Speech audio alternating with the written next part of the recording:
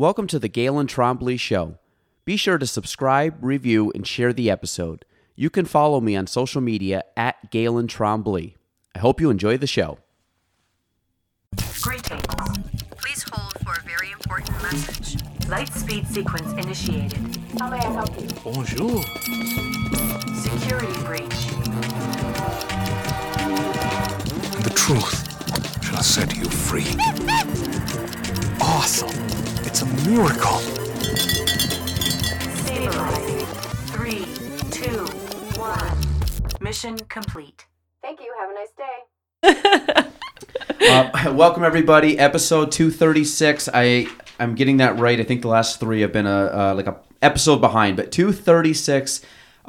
We have. I'm going to try to get this correct because my wife says all the time. She introduced herself, but Giovanina. Yes. Bucci. Yes. And from now on, we're just going to call you G. So, okay. But you came highly recommended from multiple people, my wife included, and some other musical people, and I hear your name all the time. I know I've seen you play before. We're going to have her, maybe her co-host guitar, play with us a little bit later. But people that do not know you, who are you? What do you do? Obviously, you seem like a lot of fun, so this is going to be a fun podcast. I'm excited. Yes, this will be good. And you came over from the great state of Vermont to join us. I did. So. Yeah, it was a fun and fitness day at school, so I had to change out of my tie-dye to get podcast ready for all of you who can't see us. So. I'll get a picture later. The tie-dye actually would have been pretty good, but that's okay. Yeah, so I am, I have a few roles at present. I'm a part-time school psychologist, but I am finishing that gig, and the kids' last day is tomorrow. All the people in education, I can feel me on the excitement that is burning deep in my soul right now for everyone to have summer break. But I've been at this school for 7 years, and I'm, it's bittersweet. It's been an amazing community of people to work for and with. So I'm done that in the next week and shifting full-time into being a gallery owner, which I opened in November of 2020. It's called Marigold. It's in Burlington. And I have a lot of hopes and dreams for this space. Apparently I need the time to foster those things. And then I play music, and that's me. So, and you're okay. So we're gonna pull back the layers here and start, and we're gonna dive back into that. So you're originally from the area? I am. I was born and raised in Plattsburgh, and went through Bailey Avenue, Oak Street, Plattsburgh Middle School, the high school, and then I ventured off to Ithaca College. Okay. I finished that, and then I moved to Ireland for a few months. Because I didn't know what I wanted to do. And then my pack of friends started an email chain while I was in Ireland that was like, hey, we're moving to St. Thomas. If anybody wants to go and work a season, come on board. And then 9 of us went. The island of St. Thomas, right? The island of St. Thomas, yeah. So 9 of us went. I'm still alive, which I'm so grateful for looking back because there's many poor decisions that happened in that span of time, a lot of memorable ones as well. But so the original plan was we'll go for 6 months, work this season, blah, blah, blah. But I ended up staying for 2.5 years, met a boyfriend at the time. We then moved to Flagstaff, Arizona, and I was there until 2011, and then I came back to Plattsburgh. I did a year of AmeriCorps with BHSN. Okay. I'm really giving you the resume This here. is great. Yeah. This is the quick and dirty. Okay. I did a year with AmeriCorps, and I was at BHSN for that year, and then I started the school psych grad program in 2012 at SUNY Plattsburgh. Okay, yeah. Yeah, so I was there, graduated from there in 2015, and then I moved to Durango, Colorado for a year, which was lovely and magical. I just knew it was a little too far to root because I'm super close with my family and et cetera. Well, I'm sure they'll come up at some point. And so I left Durango and I moved to Vermont in 2016. So I've been there ever since. So okay, so you're now kind of settled for a few years, but so the going around and traveling, was it easy for you to pack up and just change? Yeah. Did you love that part? I'm a fire sign. I'm a Sagittarius, so I love me some change. Yeah. So that's good. Okay. Yeah, yeah. So, and this is like one of the threads of the gallery as well, which I'll get into. But I've always had sort of this like wandering spirit. I love diving into new places and being in new places and sort of like fully immersing myself in, like another community. And it doesn't have to be like a big place. I just love, even if I go and, like travel, I love sort of like spending a week in a small town and like going to different restaurants and in that little place and like going on adventures in that little place and really getting the full experience and having conversations with, like people to, get recommendations for the next cool spot to check out. I love it. So where'd you go in Ireland? I lived in Londonderry, Okay. and I was broke as all heck. I don't know what the swearing rules are. You can say whatever you want. Okay. Were you young at the time? I was 20. Okay. Let me think about this. I was 20 when I graduated college. That's early. I graduated a year earlier and then a year early. And then I'm also just like, I was like 17 when I went to college. I was just like, as soon as I was able to go into kindergarten, my parents were like, get out of here. You have a lot of energy. So I was in Londonderry and I was 21 at that time. And I was there for like 3 months, stayed with like friends of friends. And I ended up doing I worked for like a volunteer after school program for teenagers that were doing like journalism kind of stuff. I've been able to go over there a couple times, and it's one of my favorite places on earth. Yeah, we were down in Londonderry is a little bit more north, though, right? Yeah, it's quite north. Yes, it's way up there. Did you ever go to County Kerry?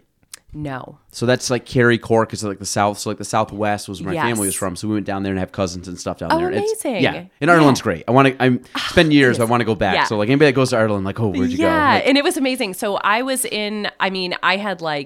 I lived with this family, and I was, on foot, and as I mentioned, very broke. So I like got this whole, experience by doing whatever I could to like enjoy what I was in. So one fun story I have from Ireland is I went out on Valentine's Day by myself to this like bar, that we like always went to, and I met this couple, and they were like, we got chit-chatting, and they were like, oh my gosh, we love meeting new people and taking them on adventures. And I was like, oh, this sounds amazing. Yes, because I'm 21, and I'm like, this is a really safe and good idea. I totally do not have like a cell phone. I have nothing, right? So it's like, we're going to pick you up at the fire station tomorrow at 10. And I was like, okay, I will be there. And I have to say, it was indeed a magical day. They took me to Mallin's Head, which is the most northern point in Ireland. And they were both like from the area. And we went to like the wife's like mom's house, and they made tea and biscuits and the like old fashioned like wood burning stove that they cooked on in the back. Like bread and stuff? Yeah. Yep. And then like a brother was a woodworker, and I got to see all that. And they were just this genuinely like amazing and lovely couple that this story could have gone like one of two ways. And I'm so grateful it went the way that it did. And it ended up being like this really memorable experience. Is Londonderry Ireland or Northern Ireland? Northern Ireland. Okay. Yeah. So we just kind of like up here. Oh, yeah. Yeah. So I was going to say, because I mean, I've never been this far north. The most north I was kind of like in this range. Yes. So like, yeah. So I flew into way down Dublin, and then I got on a train, I think. Okay. A train or a bus. Almost missed my stop, and rolled in with a completely oversized LL Bean bag that did not roll or anything. It just was like schlepped over my shoulder. It had my name, inscripted on it. High school graduation gift. And I was like, I'm here. And ready to tackle. Yeah. With like no plan, no agenda. So yeah. So have you always been like seat of your pants, just kind of like, just do it? Or are you like are you a big planner? Are you like... I would definitely not consider myself a big planner. Okay. However, with time and age, I have learned the, some of the like advantages of thinking ahead. And now that life is just like kind of busy and in a lot of different directions and like booking gigs and all this stuff and having to think ahead, I am like 100% more planful than I ever was before the age of 30. So you go, okay, so St. Thomas. So what was the draw there? That was just on a whim too? Like yeah, so we so this couple that we were all like friends with, the guy had gone down previously and worked like seasons, and he was like, I'm going back. Anybody want to go? And one by one it was like, well, are you going? I'll go if you're going. And so like it was just this trickle effect.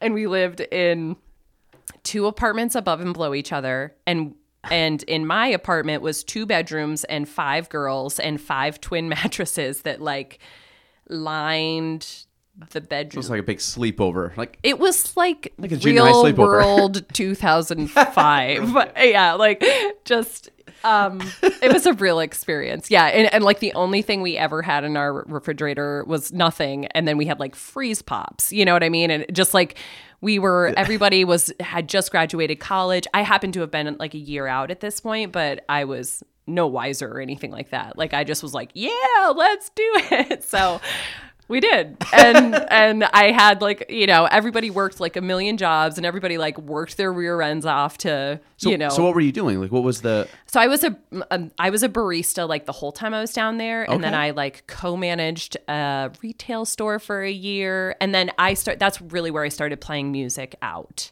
Okay. And so, yeah, for one of my birthdays, like the group of people I was with all pitched in and got me an amp and some things that I could use to like start playing out, which was amazing. And that sort of like launched just gigging. So St. Thomas, was this more of like the was it like in part like was it touristy or not touristy? I guess I'm saying like was it something where you were just like revolving door people, or were you with the locals a lot? So it was kind of like eventually we started to like meet and hang with locals, and like several people met like partners or boyfriends or girlfriends or whatever down there like during the time. But St. Thomas is just such like a wave of tourism. It's like a million cruise ships from like November to March, and then it kind of chills out tenfold for the like rest of the time, because it's 150 degrees all the time. But it's awesome because it's empty. You know what I mean? It's like totally a double-edged sword, because you're like, this is great. There's like no tourists. We can go do what we want when we want, kind of thing. And then a lot of the jobs all of us had were like pretty tourist dependent. So So when did you start playing music? Like were you like, you started gigging, let's say you start gigging in St. Thomas, you were like in your 20s, were you playing music as a child, or? I was playing, I was haphazardly blowing through an alto saxophone for 9 years. Yeah. And then, but I had I grew up in like a super, music was always like on, and my parents didn't play, but they were just, they always went to shows, we went to concerts growing up. Like it was just kind of like a big thread that wove through like life up until that point. So played the alto saxophone, bless my parents for coming to so many band concerts, like so many. Okay. Yeah. So and then for my high school graduation, I got my uncle's guitar as a gift. And that's like really when I started so I brought that with me to college. Okay. And then I played painfully at some open mics for several years. And then I started writing kind of right away. And then, just sort of played here and there at like open mics. I didn't have like a ton of my own shows or anything like that in college. And then, ventured to St. Thomas and was like, all right, just gonna give it a whirl. So you're like 17, right? You said you graduate at 17? Yep. So you get a guitar at 17. Have you ever played a guitar at that point? Not seriously. No, I've learned like 3 or 4 chords or something like that. Okay. Yeah. And then did you play a lot in college? Was that like where you got the bug? I practiced a lot. Okay. Yeah. And it was completely infuriating for so long because it's a hard instrument to learn. Yeah. There's like a lot of muscle memory things that need to happen for a chord change to not sound like murderous to your ears, or take like a full 10 seconds. You know what I mean? It's like, bring. Well, it's like the calluses on your fingertips. Yeah. It's like the cramping of your hand. It's all those things. Yeah. So what, I guess, like, how did you learn to play guitar? Was it YouTube? Was it sheet music? Was it books? Was it Yeah, I looked with up somebody? Did you have a teacher? I did not have a teacher. I was pretty well self-taught, and I like looked up, tabs and to try and figure Ultimate out guitar? some things. Yeah, you know it. Yep.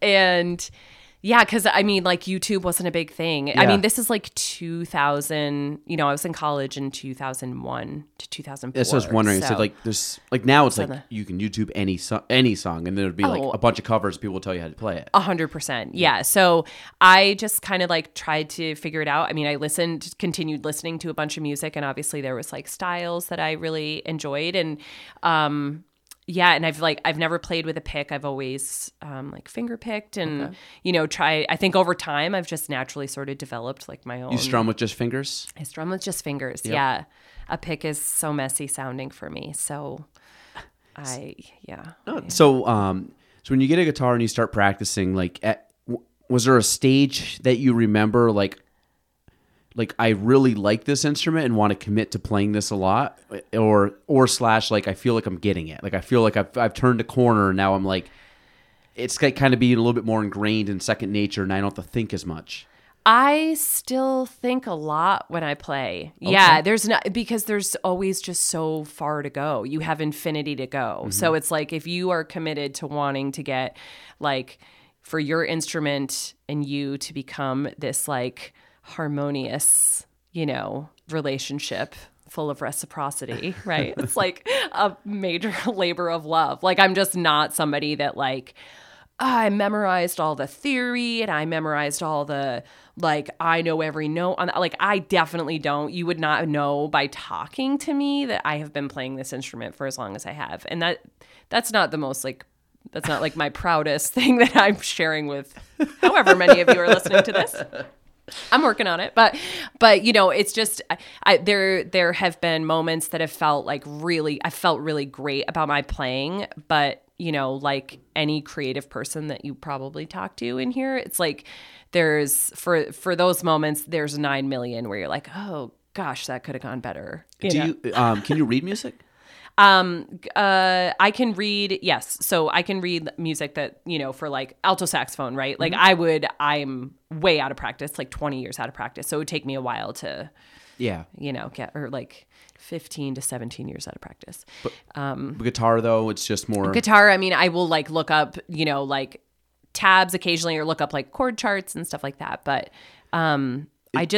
songwriting is really where my passion is in terms of guitar playing. So I finally took my first batch of lessons during the pandemic. And that was like life-changing. And I was like, why did I not do this like earlier? Guitar lessons or songwriting lessons? Guitar lessons. Okay. Yeah. Like with an instructor, like one-on-one or online or? With an instructor and a player that I know over in Burlington, Bob Wagner, who played on my last album. Okay. And yeah, I mean, it opened like a million gates, and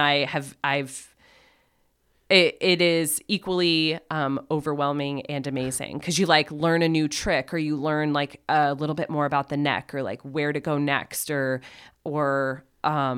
just there's just so much out there that I'm like, I still feel so green. Well, when you look at like a guitar, and I played very briefly in college, enough that like I understand like what you're referencing, but like not at a very advanced level at all. So, but I remember like thinking or looking at all the scales and like just how many different parts are on the neck of the guitar that you play different notes. And the thing that I don't understand, because I don't understand music theory, is like the root notes and how things change as you go up and down the neck. And when you see these really proficient players and they're just like, their fingers are just going all over the place, but the music is just like beautiful. Yes, that's not me. Okay, but it's wild. I am thinking very hard about where to go next. But like how much like like everything just kind of intertwines and like Totally. it's like a language on this guitar, like the neck. And Yes. like when Taylor was in here, she said the same thing. She goes, I can't read music. She goes, I have a pretty good ear. I know my chords. Yeah. And I can kind of, and then she even did some like demonstrations. I'm sure this stuff you do too, but she could like manipulate the way she strums and way she picks and way she kind of Totally. mutes stuff, that it kind of adds a little flavor to like a C chord. And Yeah. you can kind of make it pop a little bit more. Totally. Yeah. And so this is, like I didn't, scales, for example, like knew 0 scales until, I'm not kidding, like 3 years ago. And now I'm like, okay, well, I know this one, but there's like 9 million other ones to learn. So, it is just I will forever be learning, which is amazing. I think that's a thing that also kind of keeps me going back, because it is, for someone that like loves, transition and change and sort of movement and all this stuff. It's like I have the luxury of this thing near me that I like really passionately love, and it always gives back in some capacity, whether it's music or some lesson about like perseverance or struggle, or you know what I mean? It's just always sort of helping me grow, I think, musically and in other ways. How often do you play? Like, how often do you practice and then gig? I gig, gigging has like ebbed and flowed. At the moment, I'm gigging about once or twice a week. Cool. And then life is just bonkers right now, so I'm not doing a great job practicing. And I think with this shift of like being done at school and really moving towards like the gallery and music, I have big hopes and dreams for how to like continue just evolving. Is there always a guitar just hanging out, like just ready to go, like laying on the couch or like on a stand, like in the house at all times? There's a ukulele out at our house all the time, which we just got over the winter and started fiddling on that little cutie. Okay. And I love the sound of a ukulele. It's adorable. Yeah. I'm like, it's actually been like pretty good to figure out some like fun little riffs on it, because it is always out. There's some great songs just based off of ukulele. It's like, totally. So I am having a lot of fun with that. And so that's easy to like pick up for 10 or 15 minutes. My guitar is always in the same spot at our house. I just have to like open it up and, get ready to get in there. So like when you practice, like what would a practice session for you be like? When you go into it, like what are you trying to accomplish something, or just randomly just like, I just feel like playing this song? I just get an itch to play, and I am always writing. So I'm always, whether I'm working on like one song, which is really atypical because there's always like 12 to 15 sort of open-ended ones, and like half of them you're like, this is going nowhere, or like you've already said this, or you've already written this, and so like there is sort of this exploratory piece of like constantly having an album's worth of songs open and ready for your attention depending on the mood. Okay. So, I mean, is there like when you write music, is there like a thought that goes through your head when you're trying to write it? Is it just kind of like, are you a journaler? Are you like, do you write poetry? It's all. Yeah, it comes in all different ways. I mean, there's some songs that legitimately feel like they write themselves, and you grab onto that moment and hold it really tight and execute that process because it's like not going to last forever. And then there's some that are never done, and then there's some that are in process for like months, years, it's just. So when you, are you like, do you do the music first? Or do you do the lyrics first? I usually do them simultaneously. However, I have, over time, I have started to try and concentrate a little bit more on writing. And I worked with Ryan Mott Blue produced my last album, and workshopping, the process of workshopping with him. I was gonna say he's an actor. He's a pretty big name, right? Yeah, he's very well established. I was gonna say, I've heard him before. Yeah, he's got his. He has certainly got his. I'm like, is that a local guy? I'm like, no, I feel like he's a little beyond local. Yeah. So he was so gracious in producing this album, and we did a lot of workshopping, and I learned an incredible amount in that short amount of time of workshopping through some of these songs, and really becoming more focused on like words, lyrics, the rhythm of things fit together without a guitar in my hand. And I feel like it opened up sort of a new door and a new way of thinking about writing, where it was like I was always thinking about like the music and the lyrics, and your attention is automatically split, and sometimes that works, like, for sure. And then I can also appreciate its drawbacks, know? Well, so when you, like, do you think of a theme? Do you think of like like one word or a verse or a phrase? Like what kind of triggers a song for you, or a mood that you're just like, I feel like very upbeat right now, or very like sappy and sad? Like, does it? I mean, the first 20 years of writing were about heartbreak because I like hadn't met my person, Yeah. And then I was like, oh, well, okay, now what do I write about? Like after, I mean, there's still these, you still think about like, I don't know. Sometimes I will like hear a certain line or something that sort of like triggers like, oh man, what a beautiful story that could be told from that line. One of the tunes I wrote for the album Storytellers was called 30 Miles. And that was based on like a picture hanging in my room, and just like looking at that picture and imagining what life would look like living in that house in that picture. You know what I mean? And so some of it is just, some of it is real. Some of it's daydreaming. Some of it is not my story, but it's come through me in some way. I know it probably sounds like crazy, but it's like, well, when you look at like, and this is something I don't do as often as I'd like, but every once in a while you hear a song and then you're like, I love this song. Yeah. And you've heard it hundreds of times and you're like, you know what? I feel like I'm not saying the right lyrics. Like everybody, like they kind of just like, oh, totally. Yeah. So then you'll like start looking up the lyrics and you're like, wow, that's what they've been saying these like 20 years, been listening to the song. Yeah. But then you start diving into it, I'm like, well, I don't even know what that means. And then half the time I'm wondering, like, because a lot of times when you hear artists, it's like, hey, like one of the favorite things I like is hearing an artist talk about the song. Like, what's the inspiration, how they wrote it, where they wrote it. Yeah. And I remember, like, well, most of them, like, they can't really give you a good answer. And I'm always like, why can't they just give you the story? And half the time I feel like maybe because they're sporadically, like, brains all over the place. But then I also feel like they might not even know, because it might just be something they came and like, I don't even really know where my headspace was at, but I thought this was cool. And like my wife loves Coldplay, and we like Coldplay. And I remember seeing Yellow. Yeah. And Chris Martin was talking about Yellow, and he was like, he got the word yellow because it rhymed with the melody. He went outside, I think he was talking to somebody, like looked up at the stars, and it opens up like, look at the stars, how they shine for you. And he liked that.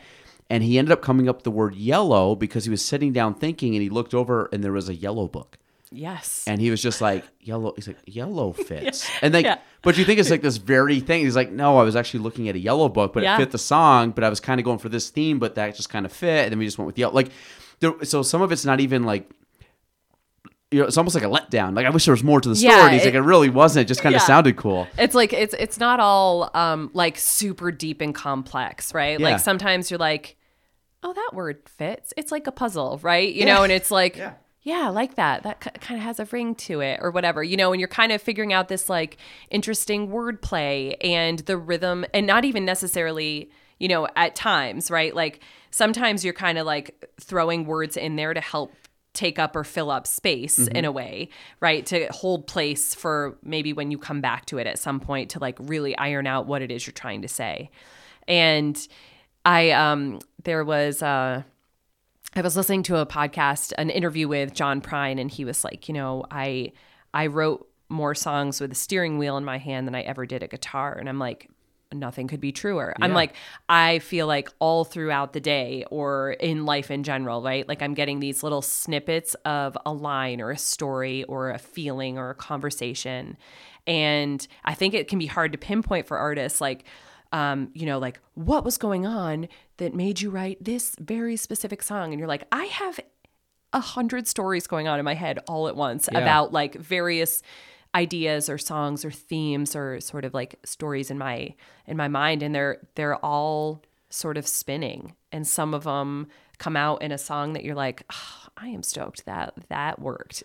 And many of them are like, no, throw that away. I mean, do you get that moment where you're writing a song where you're like, yep, I'm connecting the dots? It's almost like sometimes, not all the time. Yeah, there's probably a few to a handful of tunes that I feel like I can look back and they were like very clear. They came to me and I'm like very proud of the writing, and then other ones I have a different relationship with. Like you like limped across the finish like, line. Well, that was therapeutic, okay. Yeah, just to or get out like, of your head. like I had to really get that out there. Or, sometimes it's like there's this gift of being able to, like touch on something or a subject, right, that like really connects with people. And I think that is like the greatest joy of music, of like playing music and writing songs and having someone be like, thank you. Like that is exactly what I'm going through or what I've been thinking about, or right. Like it ends up being this like point of connection, and I am one for connection. I love it in all forms. So I think that's like the language of it, I was gonna say like people like music is like the universal language. If you take all the lyrics out and just put music, like everybody just feels music. Like I love live music. Like that's I don't know what it is. Like as I've gotten older, I've appreciated live music more, to the point where like most of my events that I take time to go do during the year revolve around a concert. Yeah. And absolutely. like tomorrow we're planning on like going down to Albany and watching a show. Amazing. But it's like just going out like a nice summer night, like watching music, live music. And it's like there's something that like lifts up your soul, where you're just like, you feel the energy, and you're just like, whether it's not even like you're in a bad mood and it's just like, you could be in the best mood and have, which is even better. You're in a great mood and go see music, but it just elevates the experience. And absolutely. I'm not like I have to be in the front row to listen to a concert. Yeah. Like I mean, trust me, I've been in the front row a couple times and they're amazing. But it's also one where like if you're just in there and you're like just feeling like the vibe of the crowd and just the people, it's like a lot of fun. It is. So like this, I mean, I'm on your website right now. Yeah. Yes. And Nina's Brew, that's like your current gig right now. So Nina's Brew was born in Burlington in like 2017. Michael and Isaac and I started playing together, and then we like hit fifth gear and we toured a lot and pretty hard for like 2.5 years. And we probably played like 250 shows in the course of a pretty short amount of time. And, like started to get on a circuit, and the train had left the station, and then, like life is happening, right? Like, Isaac ended up moving, and then we released an album, and then the pandemic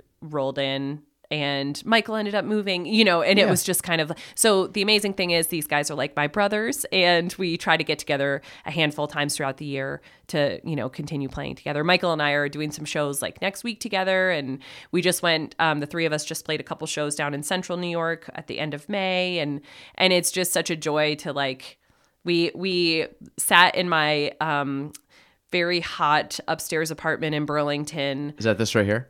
That sure is. Yeah. I was watching this earlier. I'm like, I feel like that's yeah, upstairs. that's 100%. Yeah, Yep. we sang a lot of music in that very small kitchen, but had great acoustics. Yeah. So, and we just like went for it and ended up doing.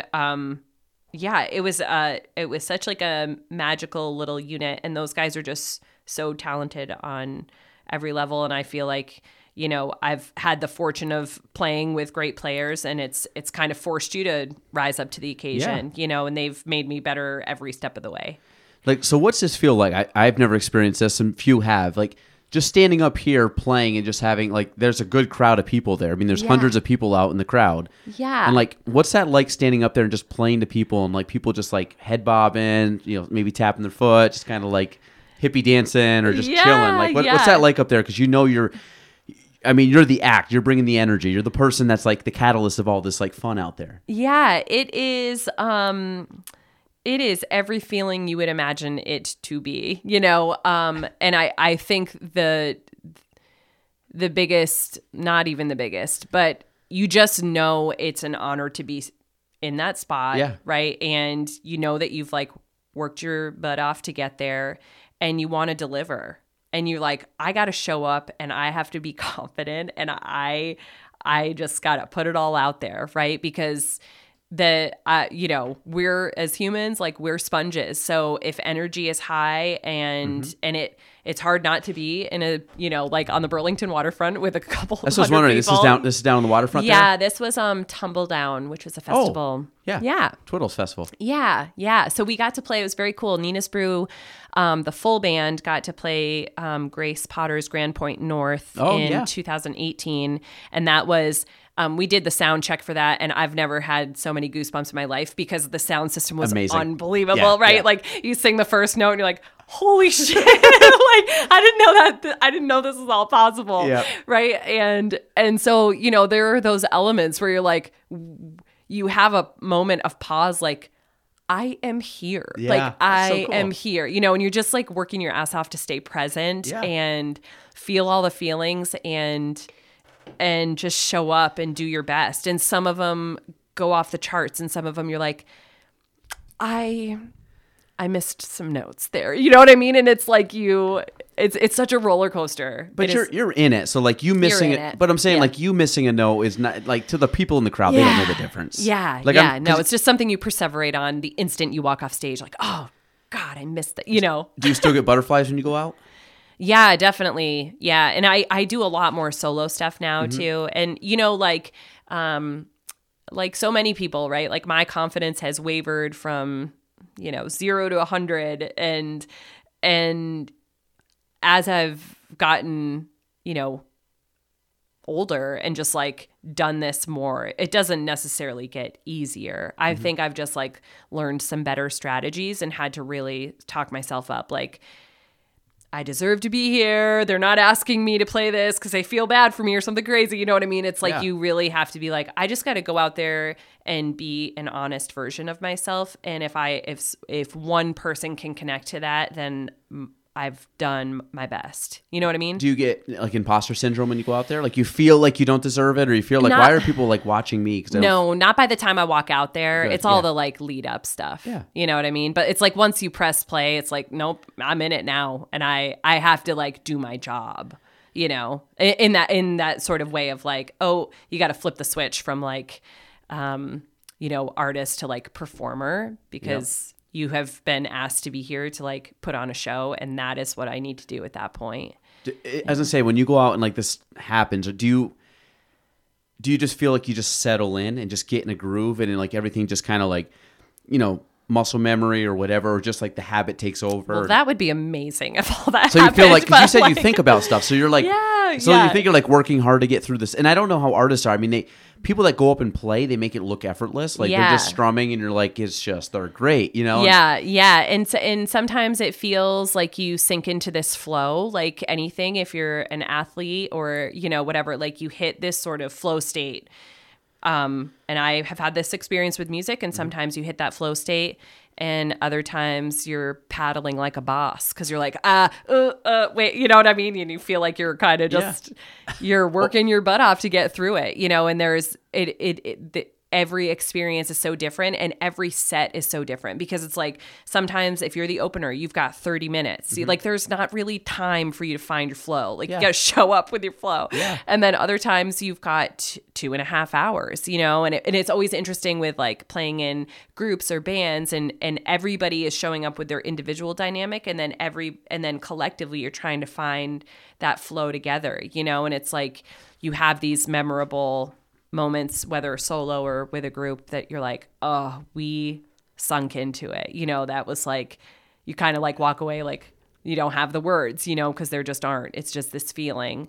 And other times you're... So you get that, like you're in a trio and like all three are just kind of on that same wavelength. And just like, we're like in tune. Yeah. Do you feel that when you're up there playing, like making connections, with the guys in the band or whatever, and you're just like, I don't know, like something's clicking tonight. Like something's just a little at that bit point different. you're like not even hyper thinking about it because it's working. The thing, like you start thinking about these things when things are going a bit awry. Like, is it me? Is it that? Should I be? You know what I mean? Yeah, You're kind of like trying to fit where you fit to. You're trying to think about like how you fit together, and when you just fit together, nobody's doing a ton of thinking because you're just in it. Do you find that you get to enjoy the show more because you're just like playing, but you almost like, because I would think if you're playing and you're watching bandmates play, there's got to be a level of like you're enjoying their work too as you're playing. So it's kind of like it's like cool. I'm playing, but I'm like it's almost like a surreal experience. Like I have like one foot in the audience and I have one foot up on the stage. Absolutely. Yeah. And it's like that part is, I feel so fortunate, like with Michael and Isaac, I'm like, those guys are both incredibly talented singers, incredibly talented musicians. And so when they take off, I'm over here, strumming my 3 chords, like, this is awesome. You know what I mean? And I pipe in for a harmony, right? Yeah, I got the best seat. Like, yeah, exactly. Feet away from these guys. Yeah. So that part is like such a cool shared experience. For sure. So when you're going on and you have like a crowd like that, like how much of it's crowd work? Obviously you're playing, but like how much do you try to like feed off of a crowd? And again, if you're doing a big gig, like Tumble Down, that's a pretty big regional event. But then you turn around and say you're playing, at a local gig or a local bar, and you have maybe just like a crowd of 20, 30 people having dinner at the bar or something like that. Like how do you, do you work at that? Or is that something just like it just kind of happens? And I feel like, whether you're playing to 200 people or whether you're playing to, 20 people, it's like you can have the same like flowy, euphoric show in both settings, depending on sort of that like level of engagement. Those small shows are amazing because they're close and you can talk to the crowd and you can have a conversation on a night that it's like working. Yeah. Right. And I think you kind of read the room and you get used to reading the room and sometimes, I'm definitely not playing these like quiet sold out shows. I am playing loud places, I'm playing bars, and sometimes engagement is really high. And sometimes I like kind of quote unquote, like know my place and people are just, I am like part of the ambiance. I'm not the reason people are there. Right. And so I don't know. I always kind of like try to show up and put my best foot forward, and you kind of see what comes of the night. I part of the excitement. Well, like sometimes you must know Jay Lesage, right? Oh, of course. Yeah. Jay played on Storytellers as well. Okay. So Jay, fantastic. Amazing. Oh my gosh. And so like Jay, who's one of my favorite artists, like just like local guy, but if people don't know him, he's great. I'm sure you've seen him around. So, but you'll go to like, say like Anthony's and he's just like playing and like, but he's like in the background. You can hear him. Like you definitely know he's there, but he kind of has this way of like, just kind of like sinking into the night. Yep. And then every once in a while, he'll like play a song that'll catch your ear, or like he'll get a request. Like we go and Gene always like request it, like, hey, Jay, can you play this? And like, he'll be like, yeah, I'll see what I can do. And he starts playing it. And then like midway through, he'll play something, like look over and he kind of like looks over and smirks and just kind of keeps playing. So it's like, so it's kind of, I always like that because I'm like, it's not like you're paying to go see a concert, but it's like a little side thing. But it's, even if you don't acknowledge the person playing all the time, and like hopefully people go and like tip the person playing, but even if they're not doing that, and you're just there and like it's playing, it's like a subtle thing that if it was removed, you would make a big difference. Totally. But you're there and you're hearing it.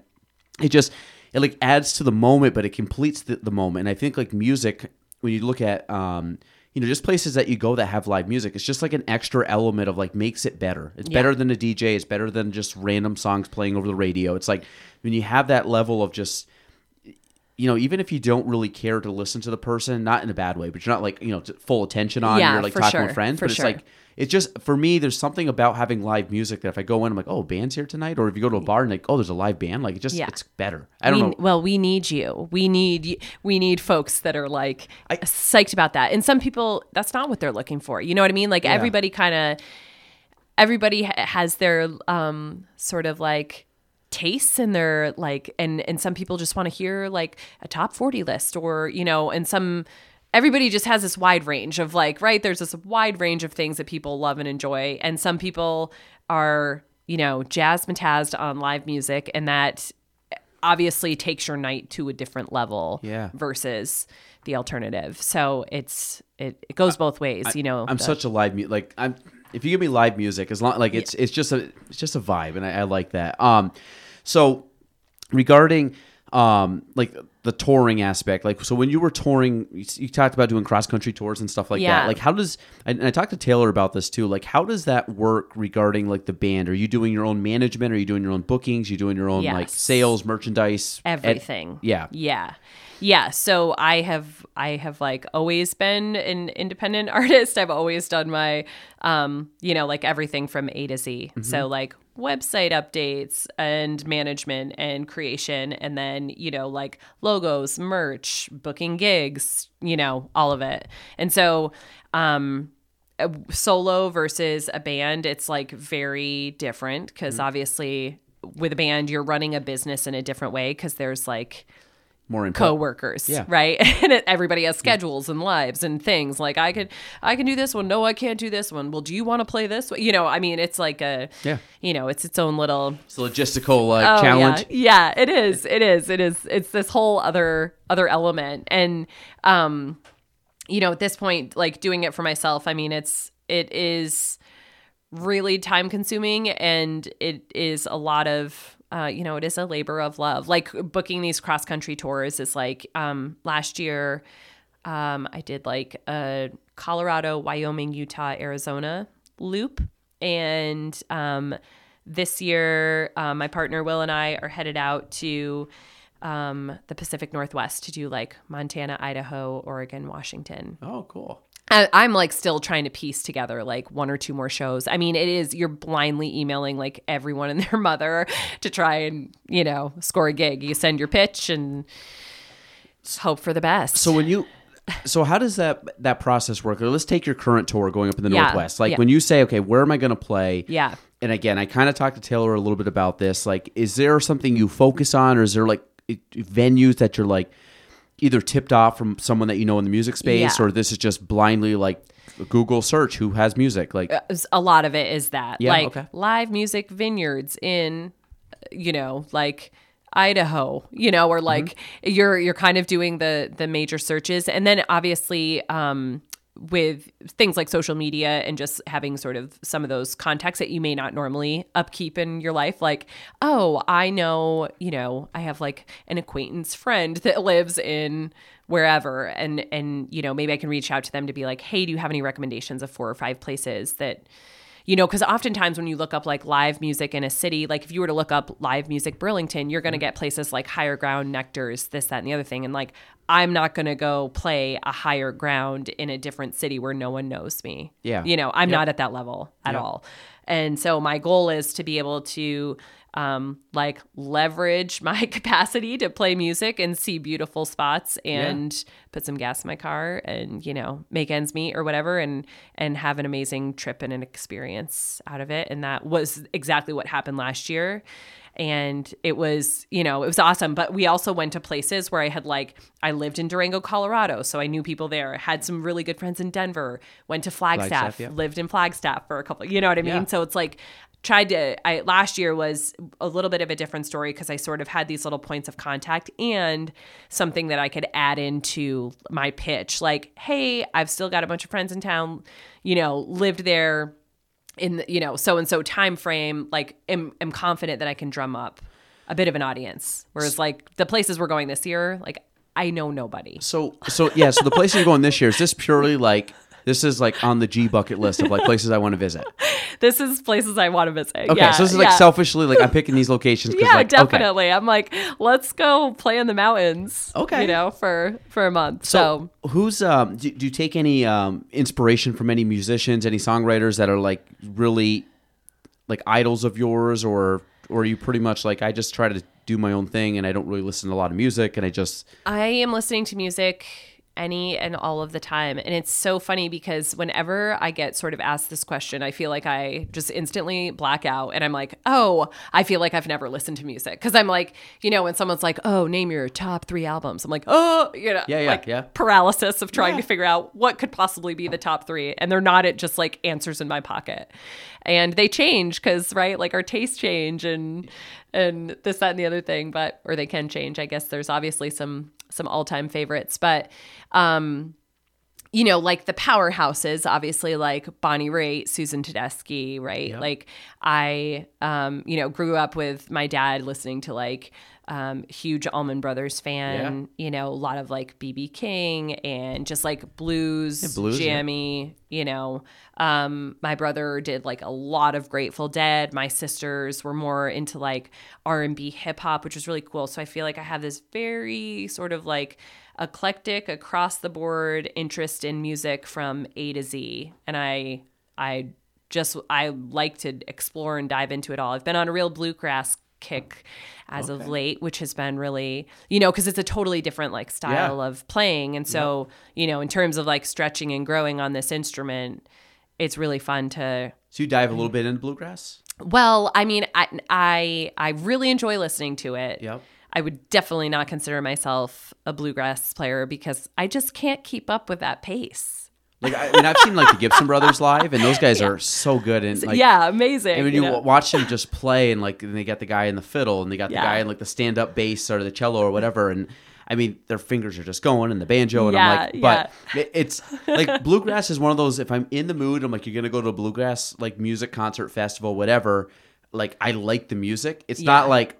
It's also not something I'm constantly playing bluegrass, but like every once in a while, like even like around a campfire, someone puts bluegrass. I'm like, I like that. Like it's just like, it's very. Something I to mean, it. yeah. I mean, and it's in its own little category, but it's just so I am like somebody that gets turned on to something new, and I just belly flop in and I take the plunge and I go hard, and I'm like, I'm dark gonna webs of listen all the to, you know, it's like if I come across a song I love, I'm like, I will listen to this song 800 million times for, you know what I mean? And then I'm like, okay, that was satiated. Like next, you know. Is there? I was gonna say, are there a couple artists that you continually listen to, or are you like you really try to venture out and just try new artists, or you kind of like fall back? Like, nah, I kind of have a core like 5 to 10 groups that I'm always or singers I always kind of fall to. You know, I don't feel like I have 5 or 10 that I kind of always come back to. I've been listening to, you know, Dwight and Nicole are a really amazing group out of Burlington. And I just got to sing backup vocals for their album release party. And they're like a soul bluesy, I mean, just incredible. So I was like listening to that album on repeat for like days and days and days and days and days. And it's incredible. And definitely encourage folks to check it out. You know, I've always been a fan of Ryan's, and we became friends. He's also based out of Burlington. We became friends, and, you know, and then sort of worked on Storytellers together. And I've always been a huge fan of his writing. And then I feel like I kind of been listening to a lot of John Craigie, Watch House. These are like things as of recent that I've been, you know, and then I'll take the kind of plunge into the like JJ Cale and some of those guys that, you know, and depending on my mood, I guess. And then other times I'm like, I need the roots, you know. It's like I go all over the place. No, it's like, is there any music that you just don't listen to, or don't like? You're like, that's just. I mean, it's music, but I'm like, this is just not my style. I mean, I don't think I would like. There really isn't any that I am like strongly adverse to. I don't like opt to listen to a lot of classical music, but I certainly don't. I appreciate it for what it is. Like I don't. Bach, Beethoven, Mozart. Yeah, that kind I mean, okay. I wouldn't throw that on. I've literally never thrown that on. I'd be 100% lying to you, but I certainly appreciate it. I was thinking the other day, I'm like, what would be worse? And I love music, but I do find if I had to like fall into a category, it's like acoustic folk jam band, like that kind of vibe. Like I like guitar, I like music. I don't like. I don't really like the electric music, like the Steve Aoki, like Skrillex, that kind of stuff. That's like, that's not like some people like it, like working out and stuff. I'm like, I don't like that. I'm not like a heavy. I'm not into like Disturbed and that kind of music, and then I'm not into like opera. I was thinking the other day, I'm like, what would be worse, like going to an opera or going to like a heavy metal, like, you know, like like a Anthrax, like just like a band that I'm like, that's, and I'm like, I don't know what would be like. But the thing is, I mean, I have to say, I feel like I've seen a lot of live music that I wouldn't necessarily like pop on my, you know, like, but it's good on in my live. car. But there is just this different element of a live performance that you can 100% appreciate like a band that is doing their thing and they're kicking ass and they're up there like with a vibe that's like maybe not your kind of music, but there always for live music, I feel like is some sort of draw for me. Yeah. Because I'm just intrigued. You know what I mean? And it's like, no, I would not go drive 5 hours and listen to like scream punk probably. But a live music experience is so different. I think if someone said like, hey, there's a show going on like 20 minutes away and we're going, do you want to go to it? I would probably be like, I'll try it. Yeah. Like what? It's same thing. It's live music. So Totally. if I had to pick, I thought opera, but I feel like I would probably go with like a heavier metal band, knowing that they have a little bit more, like they probably have a little bit more than I know. Where opera is very like opera. Like it's one of those where I'm like, I very much appreciate this talent, but I'm like, but there's always like some really like intense story accompanying opera. It feels like so. I'm sure there is. I mean, I also like don't jam to a lot of opera ever. But I'm like, and I've never been to like a traditional like opera performance. Yeah. But I feel like there's, I guess from the little I know, so I probably shouldn't be overgeneralizing here, but it feels like there's some sort of like theatrical element to it that I feel like I can get engaged in beyond the music. I mean, like you said, there's definitely more than the stereotype of it. Yeah. And I definitely fall into like the totally ignorant, like I have never heard of opera besides like what you would see like. Yeah, totally. No. So let's go like art. So now the art aspect, and I'm going to talk about art, and I'm going to come back and I'm going to have you play because I love listening to music. Awesome. And again, I feel like I get very like spoiled because I get a free show. Like it's like, great. Just it's chilling great. here. Yeah, no, it's awesome. So the art aspect. So we have Marigold Gallery in Vermont, and I know you're doing the mural. I'll let you explain the mural if you want. Yeah, I don't know if it's like a hush hush kind of thing, but no, it's out in the. Julia told me, so I feel like it's kind of out in the great wide open. Okay, yeah. so can you talk about kind of like how you got into art, into Marigold, into mural. Yes, so I have been like drawing and painting my entire life. I have always like had a love for it, and I minored in art when I was at Ithaca. So I did a lot of oil painting. That was kind of my medium that I used, and then kind of like shifted gears pretty completely to music. And so art was, like a recreational thing here and there. But I've like, over the years have painted, like my sister would be like, hey, come paint the boys' room, and have me do some sort of like random little mural for those guys or whatever it is. So I have to think about the timeline here. So prior to opening Marigold, I had done every year like a series of pop-up art shows because I started playing around with acrylic paint. Okay.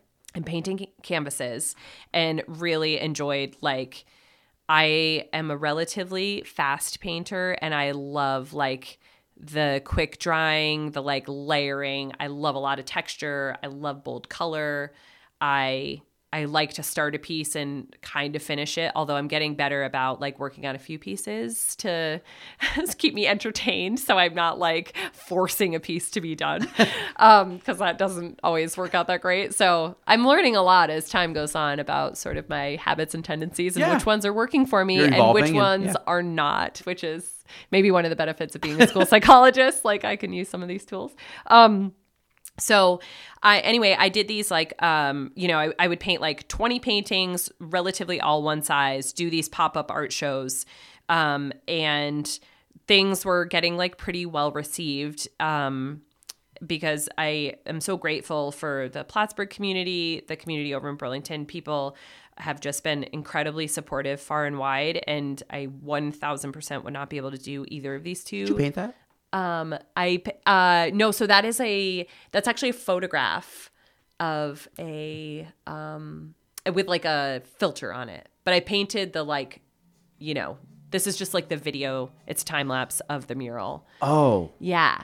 And so eventually at the end, so that's the mural in the gallery. And I saw that up above. This is. Yeah. We're watching the video to 30 miles in case you were wondering about the tangent. Yeah. Sorry. I saw it. I'm like, this is. It's okay. Gotcha. Sorry, I'm like, Yeah, no, it's I'm all like good. shiny object. I'm like, that is amazing. That looks so cool. All good.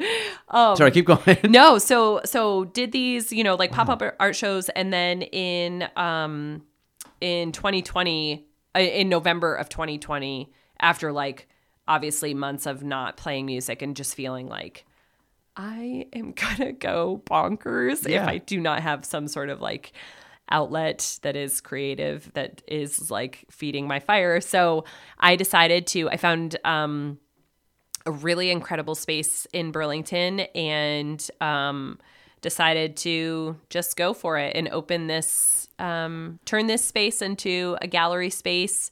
And and then started doing like, so I have one wall at the gallery that I've now done 2 murals on, and it is once again white. And so I'm getting ready to do a 3rd mural. So I like paint these murals, time lapse the process. So far I've made like 2 music videos out of them. And then I'll start this new one. Do you paint over it and restart? Yep. Okay. Yeah. So I paint it, and then I will like prime over it when I'm over it and begin anew. But every time you paint, you document it, so you actually Yeah. kind of still have it. Yeah, 100%. Okay, that's so cool. it's pretty cool because Yeah. it sort of like evolves into a different medium at Yeah. that point. And and so Marigold has been a really amazing launching pad, and so I'm getting ready to shift like full time into the gallery space and seeing what I can make work, because I obviously have like a long-term vision. Well, I guess this wouldn't be obvious to people, but I have a long-term vision for the space to, like cross-section with music and with art. And it's a really like special, cool, cozy space. And I'm hoping that, to be able to like host some events and just ways to bring people together, whether it's for a workshop or for like a storytelling night or for, like a music performance, or just ways for people to get out and be together in a space that feels good. And we pop a little joy into people's lives, and then they take their joy and scoop. So I don't know if I feel like I knew you did this, but maybe not. You did the Harrigans? I did, yeah. So I did Harrigan's back in October when we were blessed with like a few weather windows, and yeah, super fun. So I'm gonna So cool. tackle the other side of the building in the fall. They asked me to come back and do that. So before I was doing what I do now, like for 7 or 8 years, I served ice cream. Yes. So I served ice cream out of that building for like a few months. I had to fill in like 1 year. Okay, yeah. And so I know this like building very well, but it's also one where that just looks, I was gonna say I've seen it in person, but it's kind of cool to see the whole thing. Yeah, it's really fun. So these like I love the colors. Gradient mountain scenes. Yeah, so I went and color matched the original like Harrigan's blue That's beautiful. color. Yeah. And then basically from there you just go up the paint chip, right? And like gather like one quart of paint for each layer that you need. So yeah, there was like 6, and then we looked up the That's so cool. yeah, the elevation at that like spot, and made the little like Adirondack tip of the hat to the Adirondacks with the brown and yellow signs. How hard is it to paint on a scale, like at scale?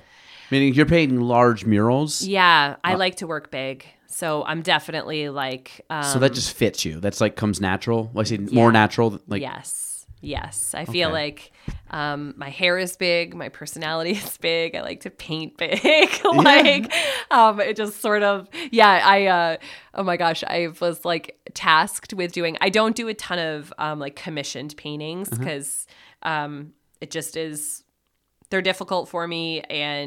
But every once in a while, you feel pressure to have to get it done. Yeah, it's an interesting. It definitely shifts sort of the approach, and you want a person to feel, you just know you have 2 different expectations of what success and a finished product might look like, and that is a little scary, because you want to please whoever is, supporting you. And it's like, but then there's this room for like, oh, that's not what I was expecting kind of thing. And I'm like, that feels so scary. Well, I look at, you talk about like the mural itself, and like I always think of like, they obviously have the one of Michael Anderson up on the, above Betty Little Park, and that one's cool. But Then there's the one of Jean Arthur. Is it Jean Arthur? Yes. Yeah. Which is just amazing. Which yeah. is mind-blowing because Yeah. of the location where it's at.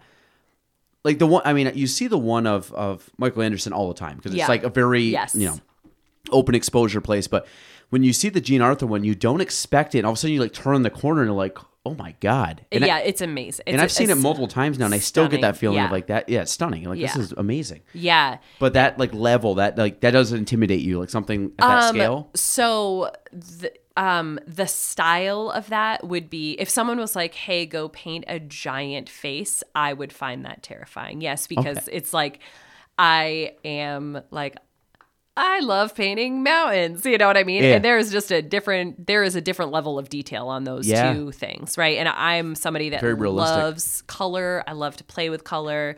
You know, I am not like a refined fine artist with, you know, the level of attention to detail that making a face look alive and three-dimensional and just glow and beautiful is a whole different realm that I'm like, oh, that is not you don't want me to do that. You know, like it's like anything, right? Like you don't want, you don't want to ask the punk metal guy to cover the bluegrass tune for like your wedding first dance, right? Like these are things that you're like, but sometimes it might work, but like by and large, like I'm not your person for that. But if you want me to pick a bunch of big, bold colors and paint in, you know, these sort of like giant shapes and create something, like I am down for that. So I'm not perfect for it, but I am down. I'm definitely, that doesn't feel super scary, but yeah, there's many other things that do. So have you done any of the outside art locally? Or so the only other one that I've worked on is in Keysville. Oh yeah, on the wall there. Yep. So I was the artist that was, you know, all of these huge murals are a collection of like many artists. Yeah. You know, and a lot at like one time doing the same collaborative work. And Julia and Amy that, you know, hedge outside art Plattsburgh are just absolute like amazing gems that do so much work behind the scenes to gather a bunch of people, and then you add on like artists to that, which many of us can fall into this like, oh, we've got a million things going on and we're kind of like hard to pin down and deadlines can be difficult and like, you know, not to overgeneralize, but I certainly speak for myself and I am included in that, like where it's like, oh my God, I've overcommitted, right? But nonetheless, and so all of these like masterpieces by and large have been the work of many artists, whether behind the scenes or the actual painting. So, so for the one in Keysville, I was charged with the like that grid sky. Okay. So I got to pick all the like colors and kind of, you know, tackle that, which was really, really cool.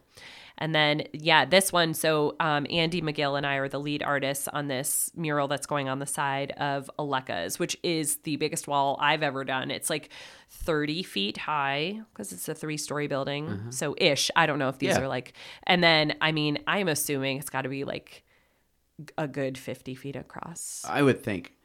And So. I mean, we have like a lift and all the cool things like that. So. Well, so Julia told me about it, and and I'll let you explain what it's going to be, but she ended up telling me about it. And I'm like, that is literally the perfect spot. There's so many people that come kind of down that narrow way, and and the thing is, you can see that wall quite a distance away. Totally. Because there's no obstruction to your view for. Probably since from the government center on, you can kind of start seeing that whole wall. So you get a whole chance to really like look into it. Yeah, so we're doing like a sort of a nod to an old-fashioned postcard. So it's going to say, welcome to Plattsburgh, the Lake City, and it will be a lake, mountain, sky, and then the lake will feature we have like a geologist coming. I mean, they're putting these things that are very unique and important to the area, and that also just like geologically and like environmentally makes sense. So we'll have a bunch like a handful of different fish species, and then we're having other artists come in to do a few different sailboats. We're having, of course, Champy's getting a little shout out. I was going to say, you know what I heard the other day? There was a couple that I was talking to. Quick aside, there was one guy was from New York, the other one was from Vermont. New York, we call him Champy. In Vermont, and you're from both sides now, so like they call him Champ. Is that true, or do you find that?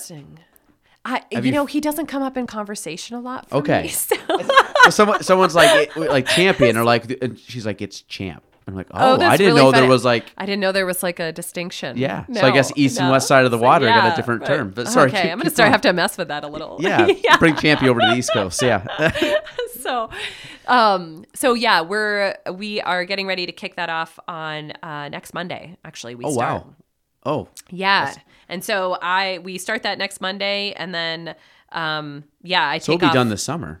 Oh, it'll be done by the end of the month. I leave for my trip June 29th, so I'll just be like rolling, and Andy. So this will be done in probably 2-3 weeks.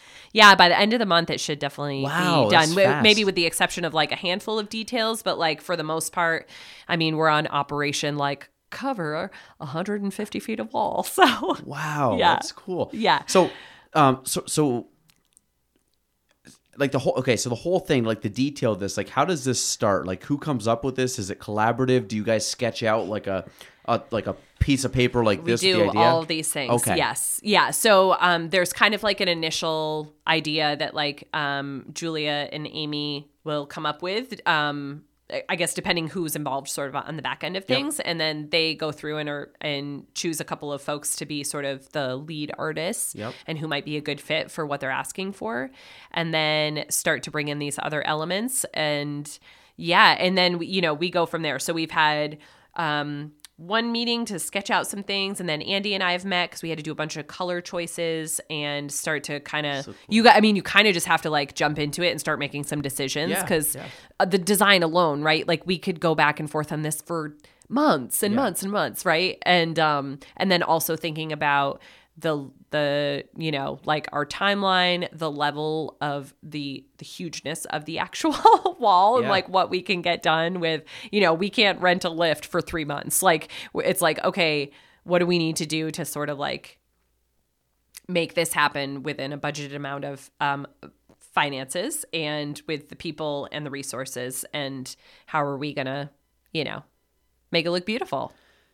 So, I mean, I'm always I guess it's a basic question. I don't think I asked Amy or Julia this, but like, what kind of paint do you use? Is there a specific type of paint, or is this just like it's like exterior house paint? And that's and so the big thing is like you just have to get that's like part of the thing when you're working on this massive scale. It's like you don't want to be doing a ton of color mixing that you would normally do when you're sitting with a canvas, right? So you have to think about like, okay, what ways can we do these like big blocks of color? And so very much like one color. There's not like a blending. It's kind of like initially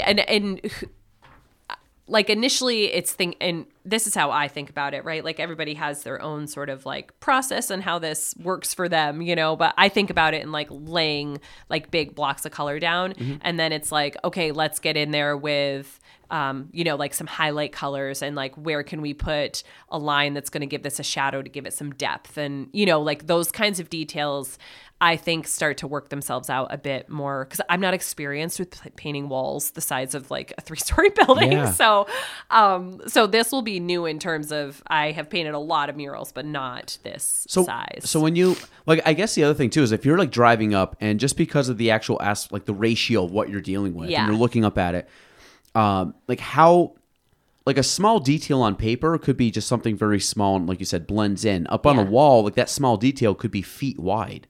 Correct. So like, is that kind of trippy to do when you're say up on a scaffolding and you're painting? Like, I feel like this 3-foot wide thing is now way too big. But then when you step back, you're like, actually, I got to go like another foot more on this. I mean, even with painting like murals in the gallery, right? Like I cannot tell you how many times I walk to and from the wall. Like a million times. And that's on that's like a normal, like 8 feet by 12 feet, you know what I mean? And that sort of like back and forth perspective. But the amazing thing is having all of these artists at the table, right, is for the conversation to be like, okay, I don't need to step back. Tell me what I need to do because I'm the one up in this lift or I'm the one on the ground, and sort of that conversation, which is the amazing thing about collaborating on something this size. Like doing this by yourself would be really, really difficult and challenging. And the collaborative, aspect brings so much to the table, but including just those, like, everything you were saying, right? Some of those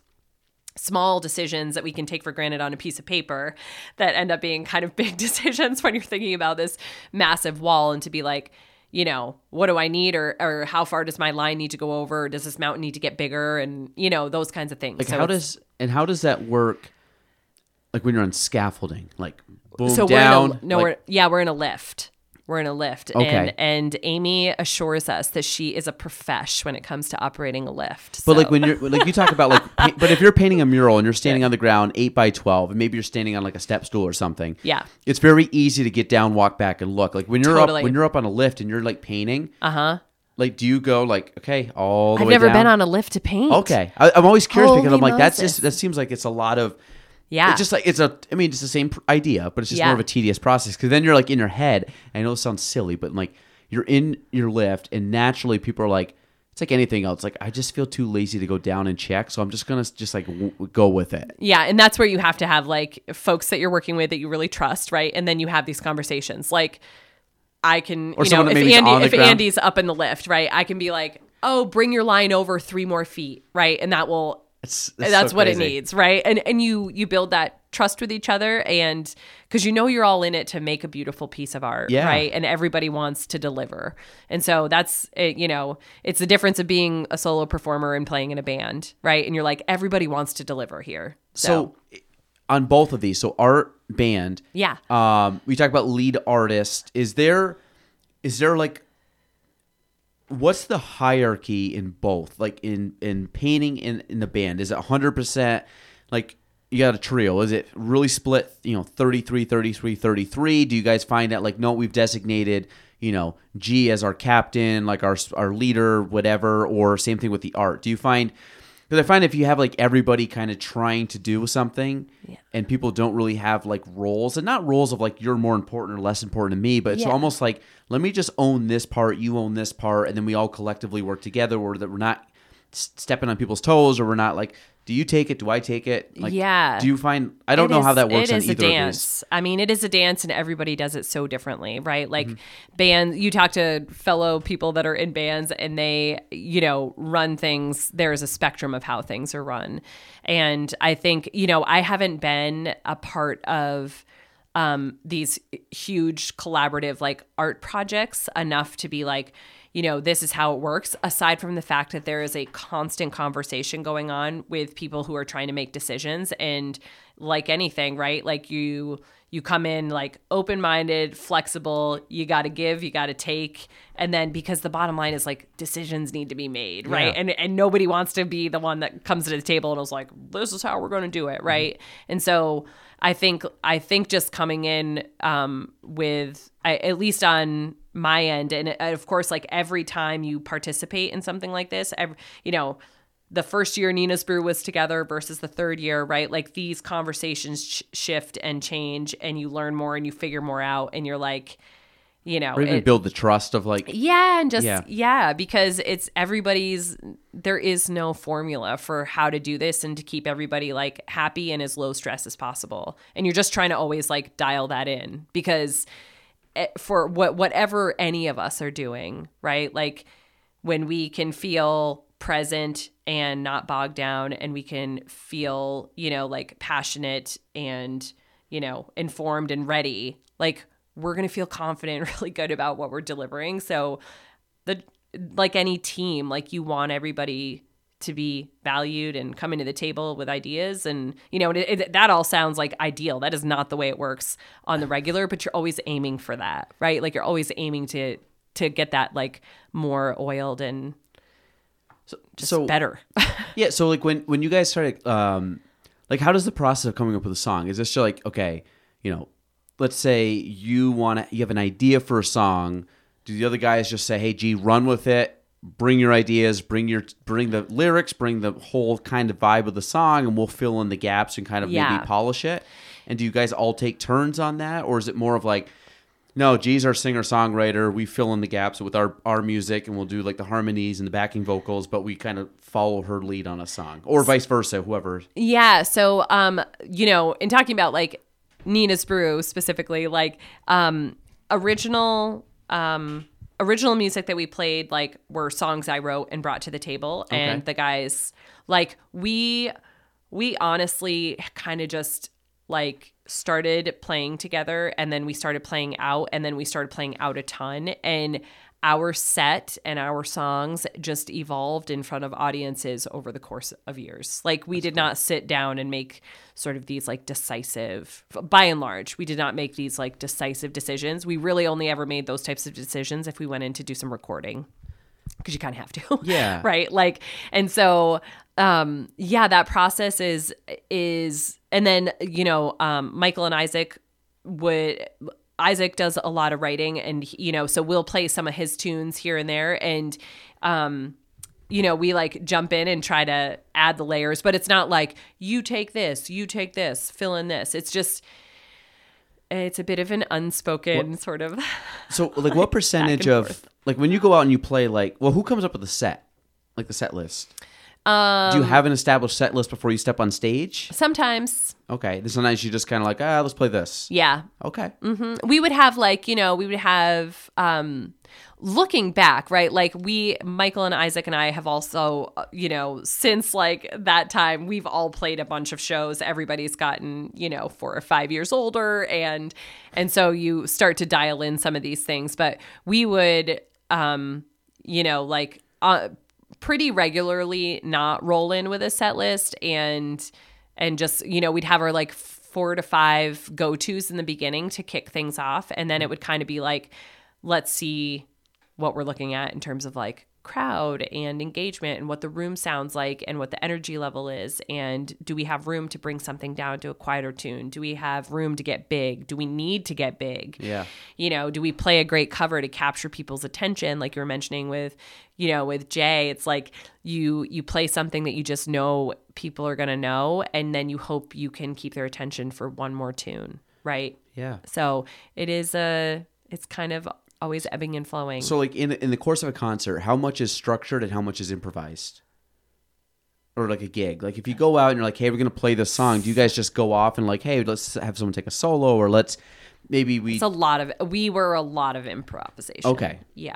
So it's just kind of like I said. I mean, it's like, you have like verse, chorus, bridge, right? And it's like, those parts are set in stone. We know our harmonies on those. We sing those pretty predictably because we're 3 people that need to be able to listen to each other and, jump in and jump out when needed. But a lot of the music in between all that was pretty improvised. So when you guys are playing, and let's say like someone's maybe doing a solo or going off and doing like something, like how do you guys, I'm always fascinated with like bands that they kind of go off, because there's bands that just play like a very linear song. They start from the beginning, they go from start to finish, they hit all, like kind of what you hear on like a record or something. Yeah, totally. And then you get a live version, and there's a lot of improvisations or solos. There's kind of like people just like maybe, someone, and again, I was talking with Taylor again, she goes, like, sometimes there's just a couple people vibing and they're doing something, and I'm just like quietly strumming a couple notes just to like fill in like a very subtle sound. But when you're going in, like, how do you bring it all back together? Because I find that bands that, like, I'm a massive Dave Matthews Band fan. So when I watch them play and you see them go and they're all going off, and all of a sudden they almost like, and like, boom. And like on almost like a beat, they're all back on the same melody. And I know that's years of playing, but. That is time. But I'm always curious. I'm like, is there a structure? Is there, like I think Taylor was saying, like every once in a while you might play and you'll hear someone like maybe hit the hi-hat on the drums, and that's like kind of your cue, like this is our last like maybe measure around kind of thing. Totally. So you guys have those like little, I mean, there's nuance like if communication is 80% nonverbal, it is particularly that with a band. Yeah, because you're just doing a little bit of a head nod, or you're like, we know we're going to kind of do a 12 or 16 bar thing here, but if somebody's going and it's working, like, let's stretch this out kind of thing. And it's a look. It's a look, and it's like a head nod, like, all right, let's bring it back.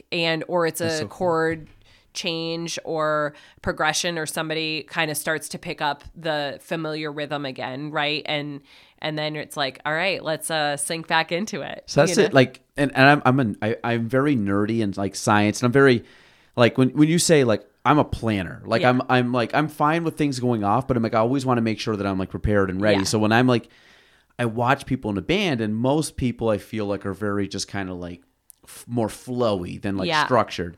But I'm always like the science part of it, and I don't even know if it's really a science, but like the idea of like there's something there where it's not there's improvising, but there is a structure and there is definitely. And I always find that very like I've seen a lot of live music, and I always am like baffled where I'm like they just make it look so effortless, and like they tie it in and they just like tighten it up. And again, someone that's not in the music, like the actual playing of music. Yeah. And I'm just like a total, like I like having a drink and listen to music. But, Yeah. But like when you watch it and like there's an appreciation for just like the vibe of it. Like you mentioned the Grateful Dead before. Like I love the Dead, but they'll jam on a song for 25 minutes and all of a sudden they come back and I'm like, some people don't like the jam. I don't mind the jam, but they come in. I'm like, they just completely brought that right around or played 3 songs and came back in. And it's like, it's just. It is it's a full conversation just as we're having here, right? Like there's not been some sort of, we did not have a plan for what we were going to talk about. You know what I mean? Yeah. But it's like, I'm confident the conversation is going to flow because I have things to say and you have questions to ask and like,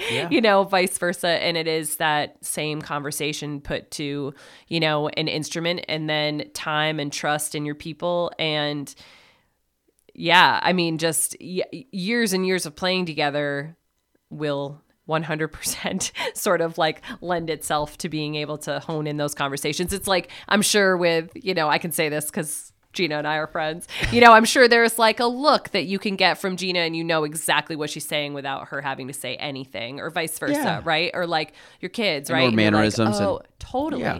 And you're like, we're ready to go. You know what I mean? Like, okay, so you just, and that is like the very beautiful thing about bringing that to like a song. It is that conversation over music. You want to play a song? Play something? Yeah, I'd be happy to play a song. I got to take my headphones off for a moment. No, you do your thing. Reach the things. I will. I'll fill in the dead space. But so I love when people bring their music here because it just adds an element and it's great. You also got long strings at the end of the guitar. I do. Do you cut them or just let them? I let them. Sometimes I cut them. Okay. But it's interesting. See, this is the difference. Like I got to cut those. I got to have the clean look at the end. But I'm not a good guitar player, so. We'll give this guy a little tune because she's. We got a Martin. Warm. Yeah. Is that your favorite kind of guitar? Yes. And what makes it? Yeah. It's just like, is there something that like jumps out, either like sound or the tone? Yep. Yeah. My first guitar that I was saying that I got for my high school graduation from an uncle was like a 1956 Martin. Oh, wow. And it is just a beautiful, beautiful little baby. And I have tried other guitars and I continue to come back to Martins. And they I don't know. Do I need to put those back? No. Have you ever been to Dick's Country Oasis? Yeah. That is like, if nobody's ever been up there in Cherubusco, this place, like, it literally is an oasis. It comes up out of, like, middle of nowhere. It's like guns, gas, guitars, and groceries. Yeah. And you just show up and they... all your needs. Arguably have probably, like, the best guitar selection. Yeah, it's like, amazing. It's just weird, but you could spend an unbelievable amount of time in that place. But it's so cool, but you don't expect it. You walk in like, this is not really a thing. You walk in like, oh my God, this is like legit. This is as legit as it gets. So you can play whatever your heart desires right now. This is a tune called Mixtape. Okay.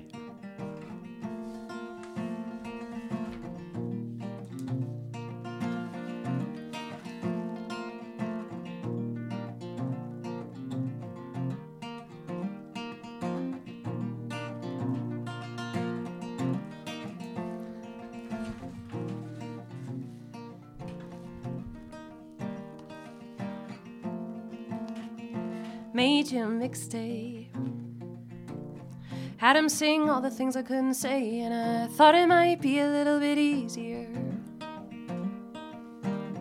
It's a really weird mix, oh, it's got so many of my favorite lines. Well, I thought you might have a listen. Stop and rewind.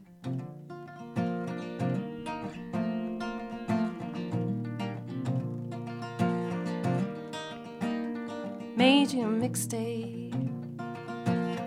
Got a couple real slow ones, well, it's happy and sad and everything that's in between. I hope you like number 10. It's really my favorite. It's from that movie. I'm sure you know the one. Well, I made you a mixtape. Even made the artwork too, and I used a green Sharpie. I was trying to make it look cool. Hope you like number 9. Got the word love in the title. Made me nervous to put it on there. But like I said, well, I made you a mixtape. Had him sing all the things I couldn't say, and I thought it might be a little bit easier. Made you a mixtape. Had him sing all the things I couldn't say, and I thought it might be a little bit easier.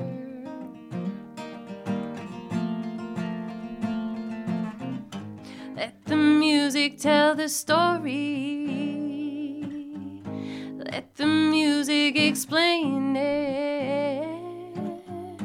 They all say it so poetically.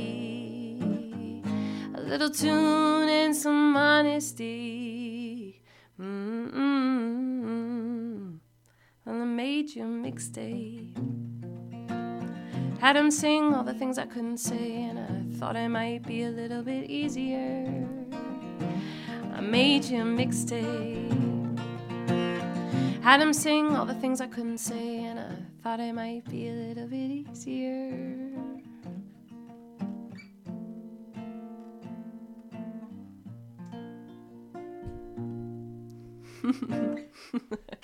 That's that one. So okay, let's go back. So when did you write that song? I wrote that song, and Nina's Brew was playing together at the time, so probably like 2017-ish. And is there a story behind it?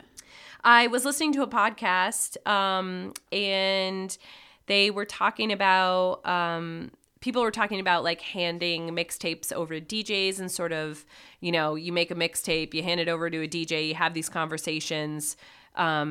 And I just was like so nostalgic in that sentiment, you know, and I was like, oh my gosh, I spent so much time pouring my heart and soul into these, you know, love letters that are mixtapes, right? Where you have one person in mind, you're making this for them, and you're picking like all of the tunes that weave together to, you know, make this little musical story. I was gonna say, I think anybody making a mixtape doesn't randomly put songs on. They made it for like a friend or a significant other, or like or a bunch of buddies or something like that. Where it's for sure, or a sports team, even just like making a mixtape for like a warm up. What's song. gonna feel good? Like if ever kids doing that, like I gotta come up with the mixtape. I gotta have like good music on 100%. Yeah. So like something like that. How was that, like one that kind of poured out, or was that one like okay? That's an easy one. That one kind of poured out because I came up with that like guitar riff that I, you know, like the intro part of it, right? And it's catchy, it's poppy, like, and that was like the thing that sort of, and I have no idea what happened first, aside from the fact that I listened to that and I got the idea about like reflecting on a mixtape, and the nostalgia I felt just listening to that conversation, and I was like, duh, like.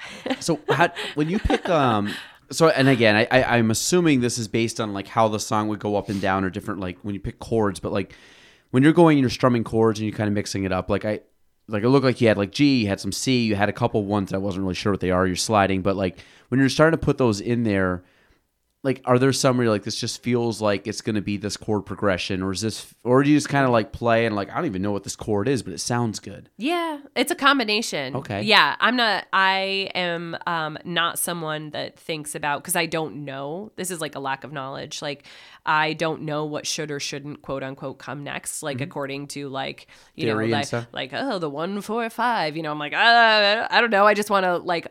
Sometimes I will write something on guitar and I'm like, oh, I really like where that's going. Or I have a melody in my head and I'm like, I need my voice. I want the song to go here. And like, what do I need to do on my guitar to match that? Or where is that going to sit? how are those? What was the first song you ever wrote? Walk Away, I think, was the first song I ever wrote. How old were you? Or how long ago was this? 18 maybe. So it was Do you still know how to play it? 21 years ago. Do you still know how to play it? I know the it's hold on.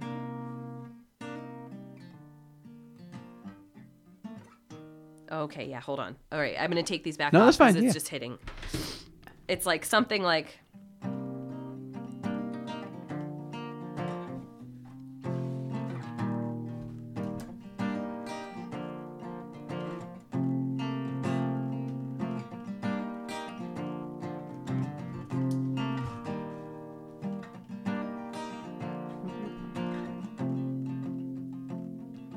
I like that. I like that. I like that melody. It's like something. It actually like kind of like has a mixtape vibe, which is kind of funny playing them right after another because it's been a really long time since I've even like strummed this pattern. Sometimes it's like it's very like hypnotic. Like it just you play it and you kind of just like get in a groove and you're like this just feels very like just smooth and relaxing.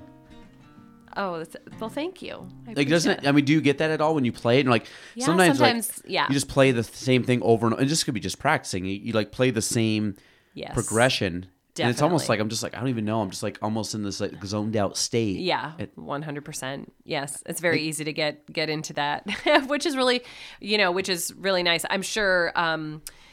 Yes, bless my partner Will that puts up with me like playing the same thing for like 2 hours straight. He's probably like, oh my God, like I've just been listening to these 4 chords. But at least it's smooth. It's not like I'm sure even They're worse. not all like this. Even worse would have been your parents listening to the alto sax the first few years. 100%. Like, oh my God, Yeah. Oh, gee, gosh. come on, Oh, like yeah. Truly. I was gonna say that has a little more, Like, a little more I'm sorry. screech, a little more screech than guitar. Definitely. So Definitely. So the other thing, like did strumming come natural to you?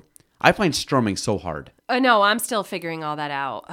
I am still figuring all that out because, it is, I have like had this very sort of, I feel like specific and like narrow way of playing in a lot of ways for a long time where things can just start to sound the same. So you're trying to write different music and you're like, okay, I'm always doing this like slap strummy thing. And it seems always like in a swing style at a similar tempo. And this is what like taking lessons opened up tenfold for me, was just thinking about like different ways to strum, different rhythmic patterns, I'm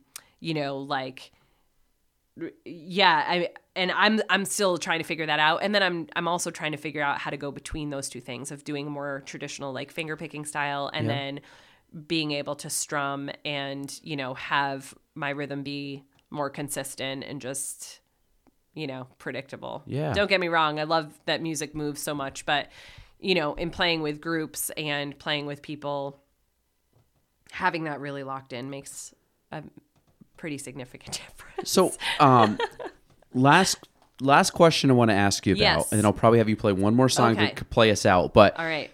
going full time to music, kind of like talk about this. Like, what was the straw that broke the camel's back kind of thing, and like where do you anticipate this going? Is this something you've had in the works? Is this something where you're like, you know what, I'm just betting on it. I'm just going to try it. I mean, Like, where did the plunge come from?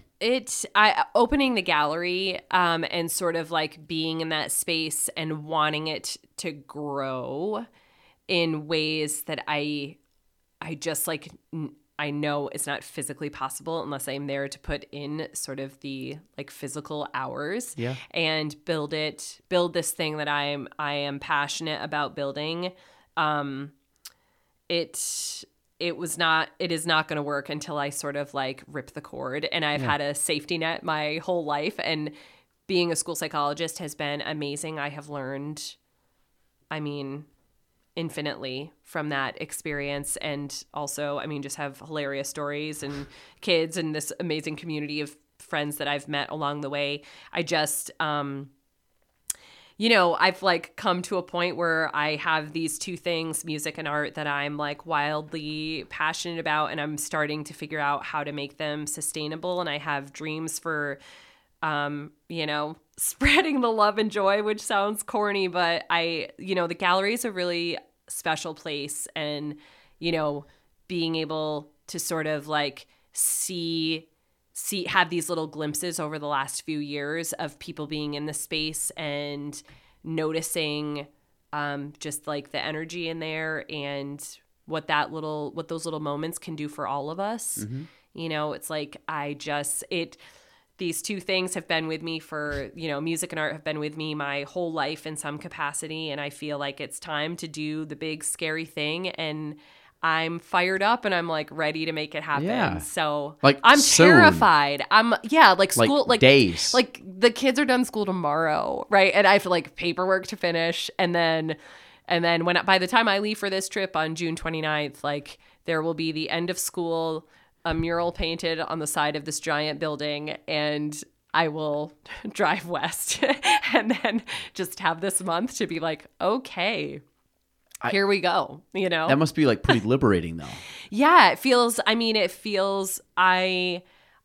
really excited. I'm really excited because I feel like I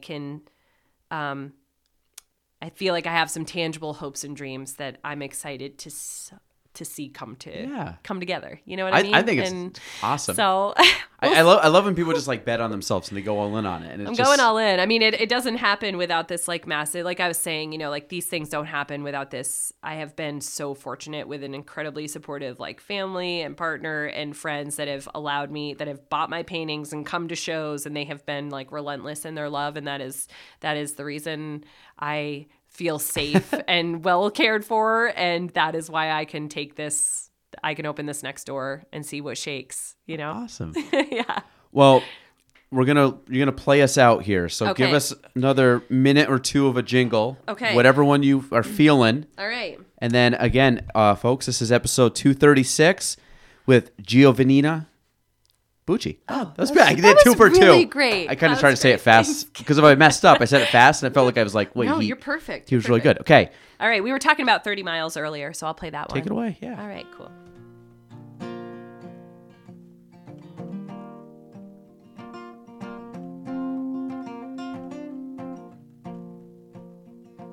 There's a picture hanging on the wall in my bedroom.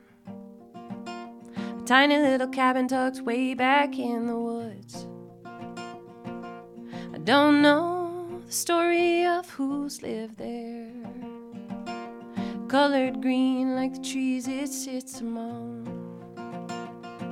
Oh, I don't want nothing fancy, I ain't fancy. A wood stove burning like the love I share with you. And I don't want nothing busy, it's been so busy. A quiet place 30 miles from town will do.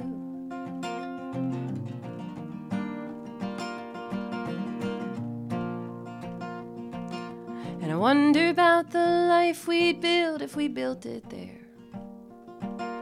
Our backyard are trails to the mountains we call home.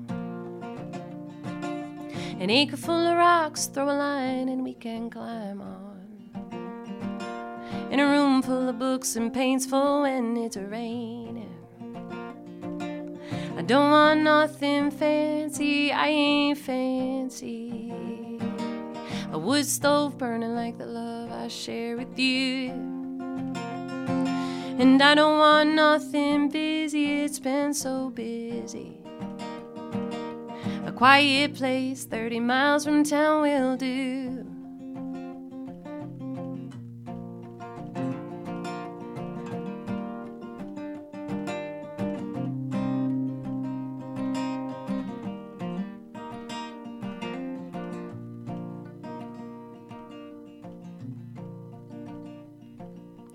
Maybe nobody's ever gonna hear this song. All along I've been looking for a stage to sing it on. Turns out I don't want a stage at all. I'd be happy there with a cold beer singing to you.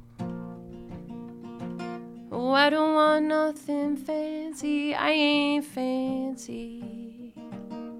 Wood stove burning like the love I share with you.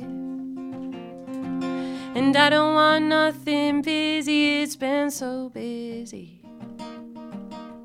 quiet place 30 miles from town will do.